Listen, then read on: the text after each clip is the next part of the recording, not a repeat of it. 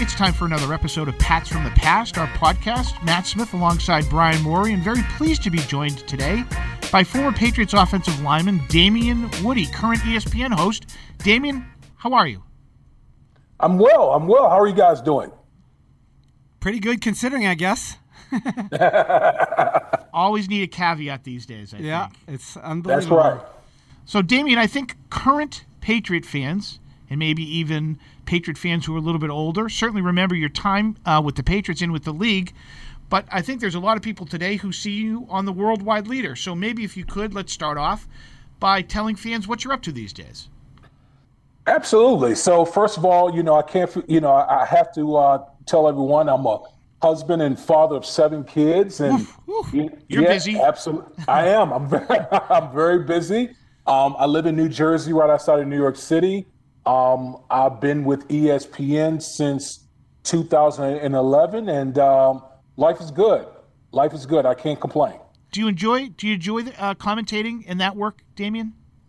I do. I love it. Simply because it allows me to stay close to the game. I get to watch all these different teams and different concepts, and speak with all the different coaches and personnel around the league, and it's just fascinating to see how the league has evolved since my time playing in the National Football League. Hey, Damien, how did ESPN come about? And I guess how much did you have to learn to really get comfortable in that environment? Yeah, absolutely. So, during my playing career, probably like the latter part of my career, I started interning with different media companies. Sirius XM. I did a stint with them. I did a stint with SNY here in New York City. And so my last year, the folks at ESPN had reached out about coming up and doing some shows with them. There's all the NFL shows, obviously, SportsCenter, all the different brands across ESPN. And then once my last year, I tore my Achilles in my very last game against the Indianapolis Colts in a playoff game with the New York Jets. The executives at ESPN, particularly a guy by the name of Seth Markman, reached out to me while I was rehabbing to gauge my interest in joining the worldwide leader. And I told them, I would be thrilled. I just needed some time because at the time I wasn't sure if I wanted to retire. And that was the year of the lockout. So we weren't able to talk with the ball clubs at the time. But as I went through my rehab, I just knew that after 12 years and going through a rehab of an Achilles tendon, it was time for me to hang it up, and I made my transition into the media. I mean, especially because we're Patriot-centric here, Damien, the world revolves around the Patriots. We don't see anything outside of what's going on in New England. Obviously, there are many former Patriots that have parlayed their time here in New England to jobs in the media. And I think one of the questions, whether you're with the Patriots or anybody else, how challenging was it for you? You're far removed a little bit now from your playing career, but there's still a lot of people who coach in the National Football League that you played with. How challenging was it for you to say, I have to be able to criticize these people in a very professional way, certainly not in a personal way, but was that difficult for you? Absolutely. It's one of the hardest things that I learned, particularly in the early part of my career, was trying to walk that fine line of not burning bridges as far as relationships are concerned, but at the same time doing my job on television, and which is being, you got to call it as you see it, being a critic when necessary and praising when it's there as well. So I think not only for myself, but for a lot of players, that might be the hardest thing to do, is to balance when you can go in or be critical on people, especially people you have relationships with, and when you need to back off. And that's something that I had to learn. Do you ever feel pressure to criticize? I never felt pressure to criticize. I always felt like, I'm going to watch the film, I'm going to watch the game, and I'm going to call it like I see it. Early on, it was hard because you just felt those relationships that you build are for a lifetime. Because a lot of times you're in the locker room with these same coaches, same players that you're talking about on TV, and you've gone through the blood, sweat, and tears with those guys, and you don't want to bash them, particularly in the national media, but at the same time, you want to do your job, because a lot of people out there, they know when you're beating around the bush, and that's not how you want to be portrayed in the national media. So, as I've gotten further removed from the game, it's become a lot easier because I know that ESPN pays me, and that's what it really all comes down to. One last one here before we change topics here is, have you ever had to have a difficult conversation with somebody who followed up with you, who didn't like what you had to say, and you listened to their side, and then maybe they listened to your side as to why you were saying whatever you were saying? Oh, absolutely. I've had quite a few of those, and one jumps out to me in particular. I had a comment about Bill O'Brien, during his Houston Texans days, and he reached out to me literally like an hour after I went on air and said what I said. And anyone who knows Bill O'Brien knows he's a fiery coach. He doesn't hold his tongue at all. And so it was literally like an hour of back and forth, going back and forth at each other. But we had mutual respect for one another. And he understood where I was coming from, and I understood where he was coming from. And from that point forward, it's just it made it easier for me to talk about the job in the capacity that he was trying to do things down there. I think between Brady, Nick, Bill, I think they nicknamed him Teapot, Damien, because he can blow like a teapot. I think that's his nickname. One of them that he earned around here anyway. Absolutely, he's a very passionate guy. Well, you know what? He gets a lot of heat, and obviously it didn't work out for him here at the end. But they were the worst team in football when he took it over, and they won 4 division titles down there. So it wasn't exactly a failure in Houston. It just kind of fizzled out. Yes.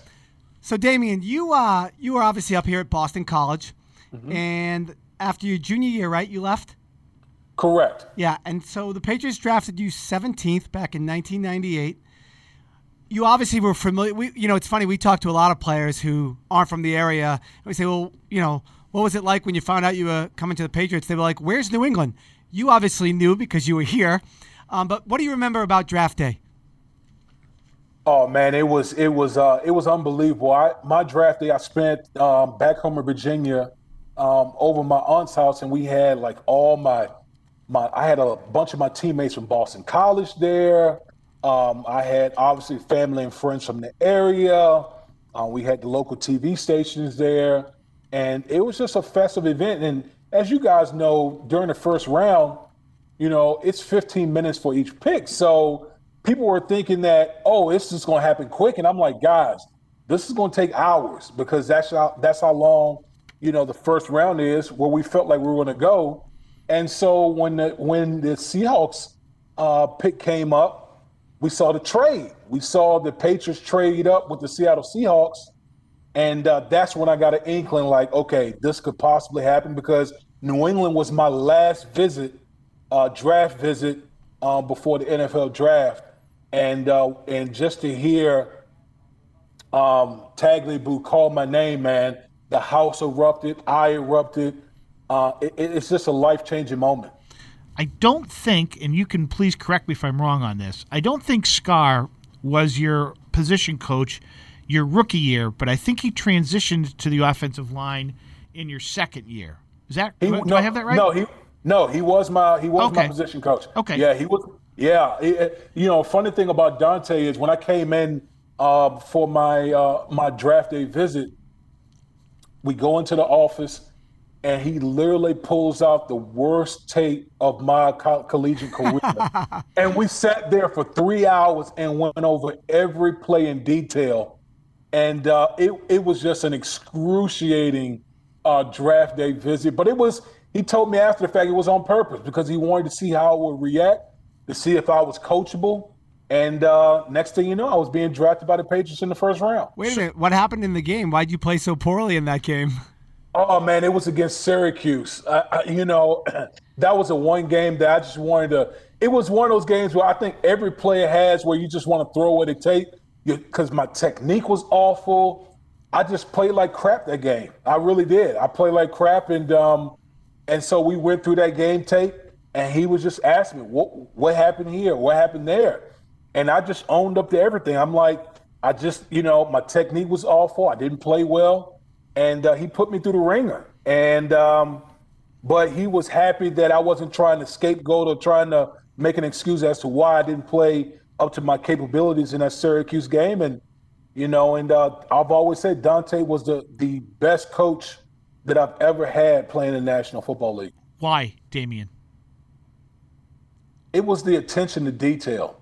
I just, from day one, stepping foot on that Patriots property, he never allowed me to get away with anything. He held a standard to me, and he knew what I was capable of doing, and he was on me every single day to make sure I played to the best of my abilities.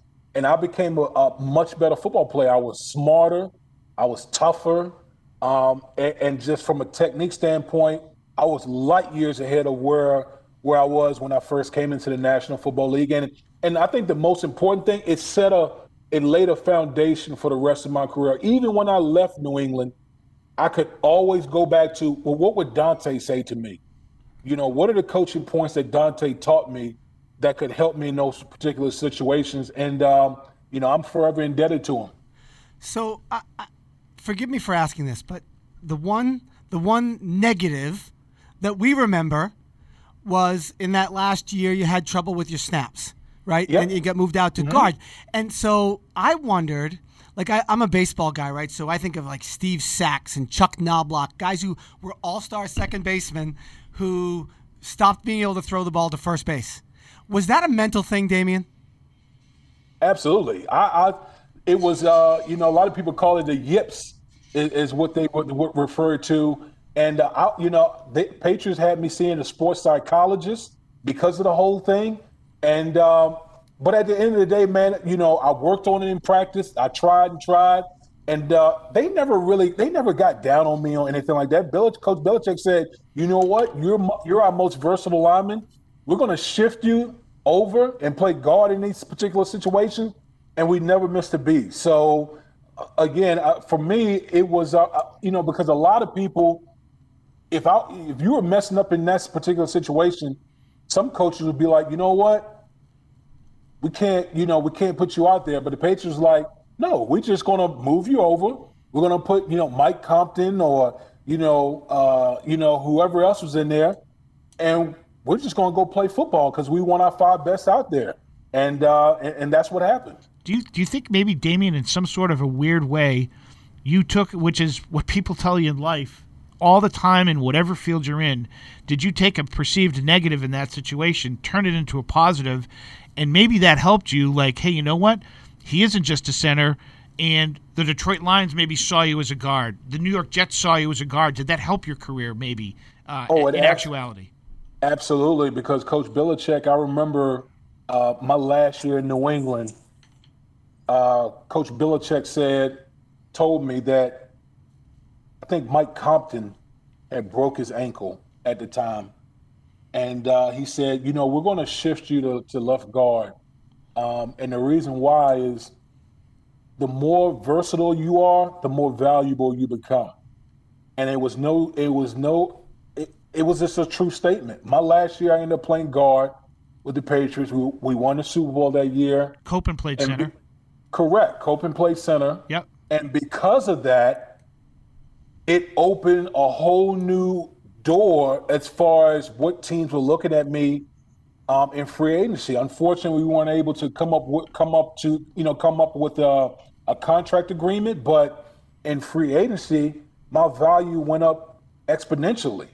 And it was all because of Coach Belichick and his preaching of versatility. So maybe they screwed themselves by moving you out to guard. No, I wouldn't say that. Coach Belichick, it's rare that he misses, and but he does that all the time. If you look at the Patriots' offensive line now, you see a lot of guys that are able to switch positions, especially that rookie 6th-round pick from Michigan. He's been all over the place playing some really good ball. I think he likes to say, Damian, and my guess is that he probably told you this. You only have 7 or 8 guys that go to the game with you, right? So Oh, absolutely. If your center goes down, it's not like you have a backup center, a backup right guard, a backup left guard. You've only got 7 or 8 offensive linemen on game day. So somebody better be able to do something else, right? Yeah, he would. You're absolutely right. He would constantly preach that. You can't dress 10 offensive linemen. You know, you're going to dress 7 at the most 8. And you better believe those 2 or 3 backups, you got to play every position across the board. I remember, you know, my rookie year, even though I was a first-round center, Dante would have me practicing guard. He would have me practicing tackle because you never know in a pinch you might need to play a different position. Well, and I think it's the Bill's saying is the more you can do, the more you can do. That's right, and that applies in life. Yeah. So let's go back a little bit. When you got here, Pete Carroll was the head coach, and that was his last year, I believe. Yes. And you guys got off to a really fast start, 6-2.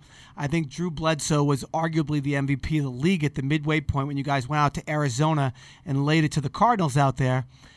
And then you had a bye week, and the wheels fell off. And you guys went 2-6, finished 8-8, and Pete got fired. What do you remember about that season? I'm just curious kind of how, from inside the locker room, you recall it. I had never. I mean, it was the craziest thing that I've ever seen. You know, we had a real veteran team. Obviously, a lot of holdovers from the Parcells era. Just a veteran ball club. But that second half of the season was just so weird. Again, like you said, we were on a roll, 6-2. We felt like, man, this team we could go to the Super Bowl, and for us to fold in the second half. As a rookie, I didn't know what was going on. I just felt like, how are we in this funk with so many good players on this team? And obviously I knew, just talking to the guys in the locker room, the Teddy Bruschi's, the Willie McGinnis, those guys, I knew what the writing was on the wall at the time. I felt like they told me there was going to be big change coming, and obviously it was. And they ended up getting rid of Pete and bringing in Coach Belichick. Before we talk about that sort of transition, Damian, just to kind of wrap it up a little bit with Pete, who didn't have success here in New England, you know? And I think fans here in New England had a perception of who Pete Carroll was.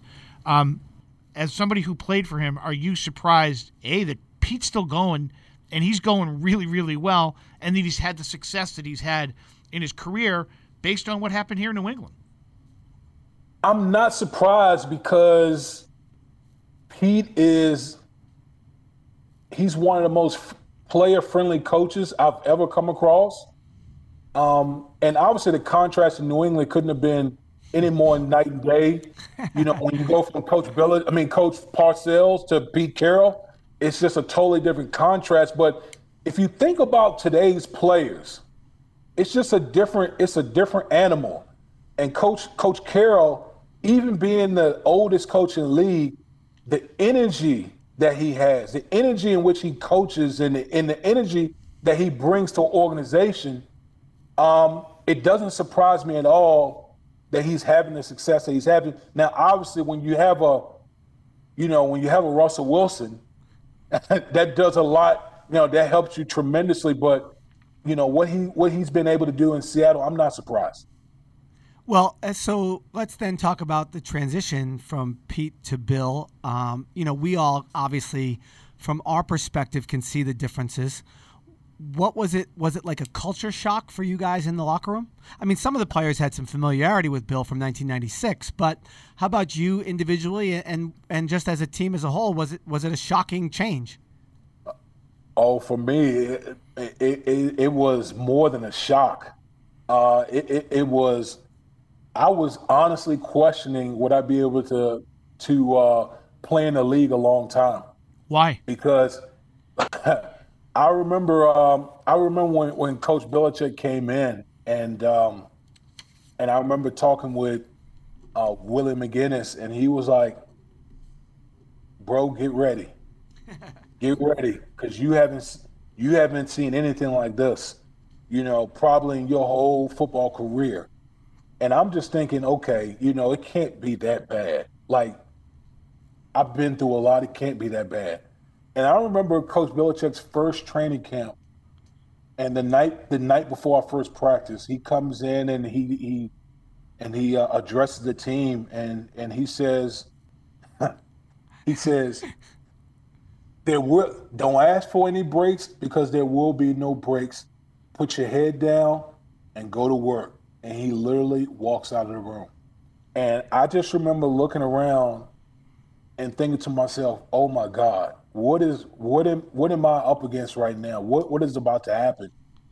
And when I say that was the toughest training camp I have ever been a part of, I've never seen where guys were retiring almost on a nightly basis because training camp was so tough. And I mean, it was on purpose just to kind of weed people out. Because you remember at the time, I believe we had one of the oldest teams in the league. And so Bill was just purging people, from the roster. And those practices were brutal, just brutal practices. But you could clearly see from Bill his knowledge of the game, just how he taught the game. It was light years ahead of anything that I had experienced. Was it evident to you that first year then, Damian, where you weren't very good record-wise? You competed like hell. You guys were in most games that you played. Was it evident to you as a younger guy then with this new regime in, even though your record wasn't very good, there was no question that you were going in the right direction? Oh, absolutely. When I tell you that I had never been taught the game of football the way I was taught by Coach Belichick, it's absolute fact. Even to this day, when people come up and ask me, how was it in New England? How is Coach Belichick? I'm like, to me, he's a football genius, a football savant. The things he taught us, the things he would tell us during the week, how we would win. And then if we didn't win, he would revisit those points and just go through them point by point. And it's just like, wow, this guy told us what we needed to do, laid it all out there, and then everything he said unfolded. And it's just, I became such a smarter player under him. And I think if you ask anyone who played under Coach Belichick, that's the one thing that they'll tell you is how much smarter their football IQ has risen, under his tutelage. Well, Cam Newton just called him the football whisperer last week. Yeah, it's true. There is no question. People can say this and that, as far as a personality or how Bill treats the media or whatever.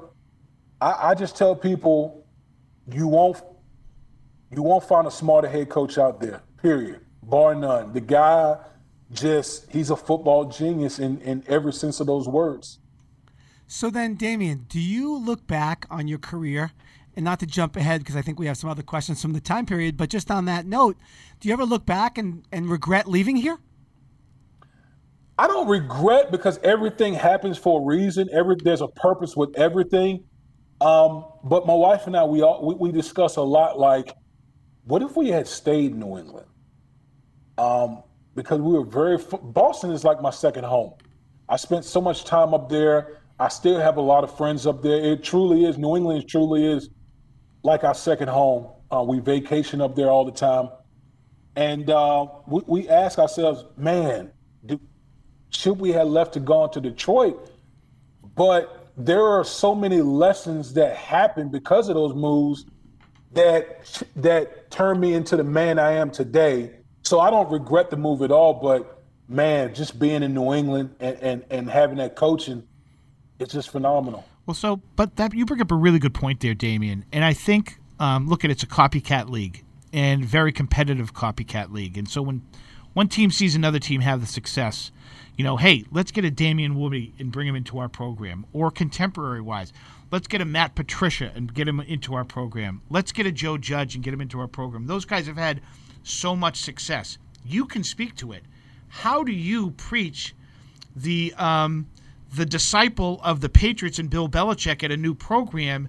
And is it hard if it's not the guy doing it and it's some of his disciples trying to preach that to try to get that culture into other buildings? It can't be replicated. it can't be replicated. I remember coming to Detroit, and players would tell you when you get good coaching, it is like you notice bad coaching so quickly. And I remember just right off the bat in Detroit, I'm like, boy, I'm in trouble. We are in trouble here because it's the attention to detail that separates New England from the pack. Every meeting, every practice, it felt like you were in a pressure cooker. And when I went to Detroit, it was nothing like that, nothing. And I remember our GM at the time, Matt Millen, he used to ask me all the time. He would call me up to his office all the time, ask me questions about New England.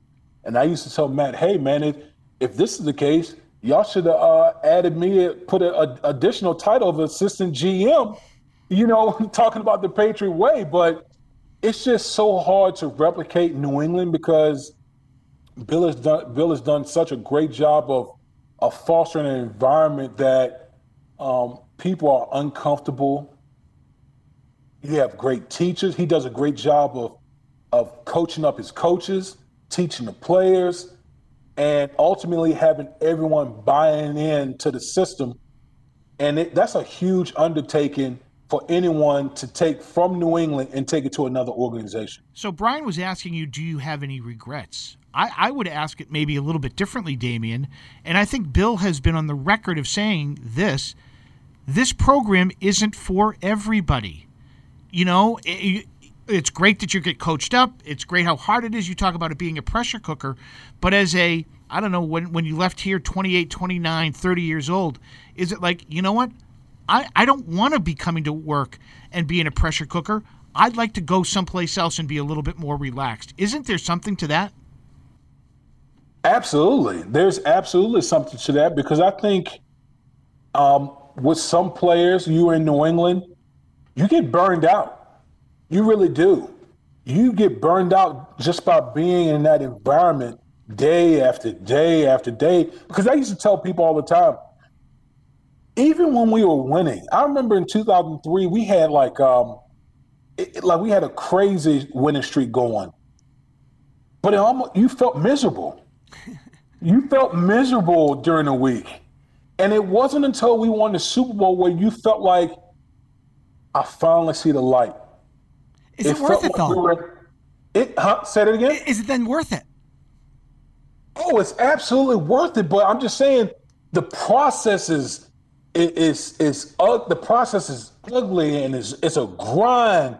But at the end, it's beautiful. But you're in a dark tunnel the whole time because Bill doesn't want you to be comfortable.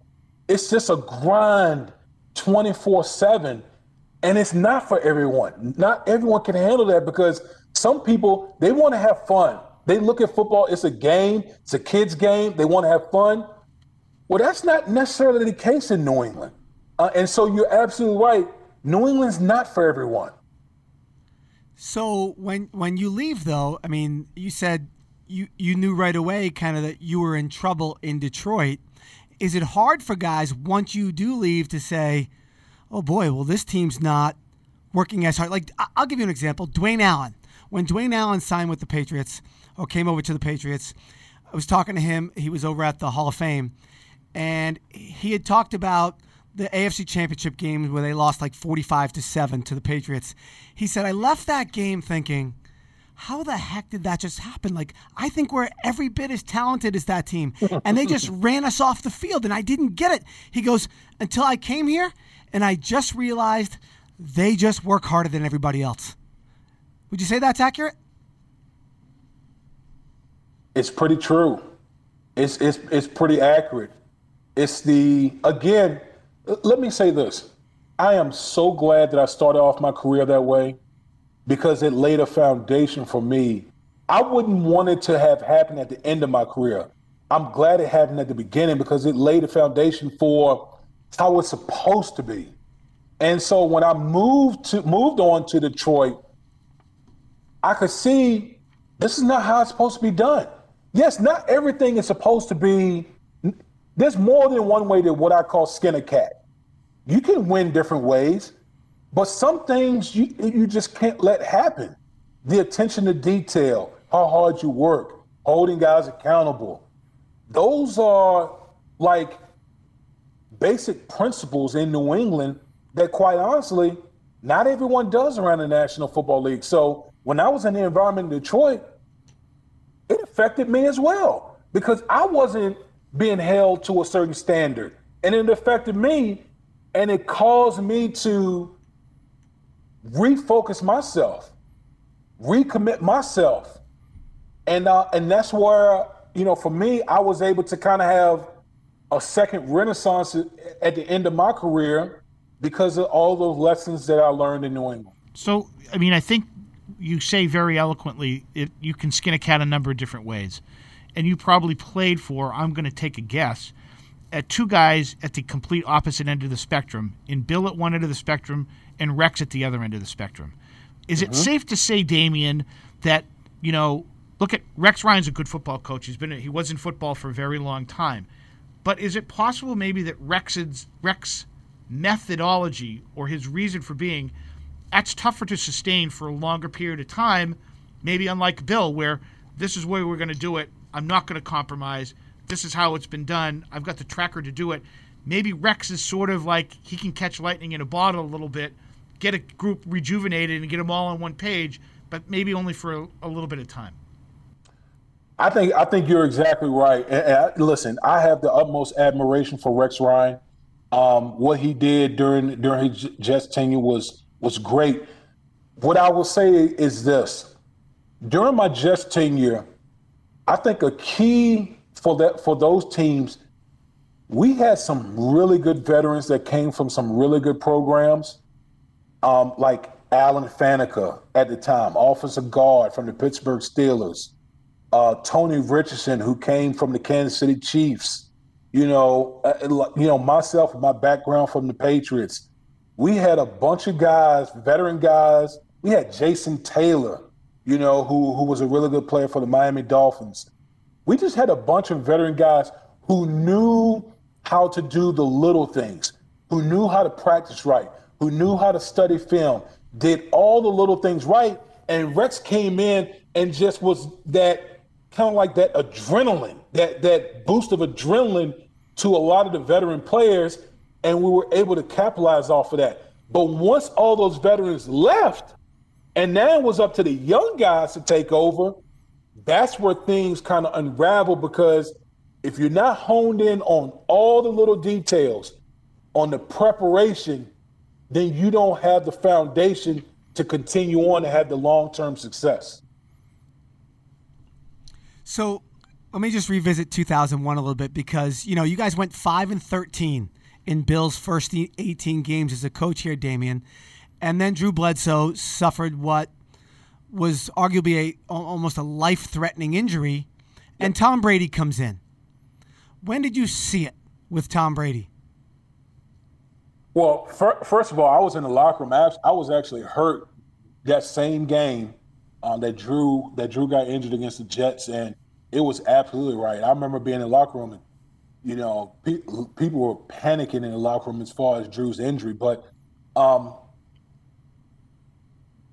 we saw it. Like just watching Tom in practice. It was well before he just stepped foot on the field against the Jets or in the subsequent games after that. It was his command in practice. He was never a physically imposing guy, but he was sharp and he just commanded the huddle. That's the number one thing about a quarterback is you got to be a leader of men. And the one thing about Tom is he worked his tail off in the weight room, in his training, in his practice habits, and in meetings. And then when he came to practice, he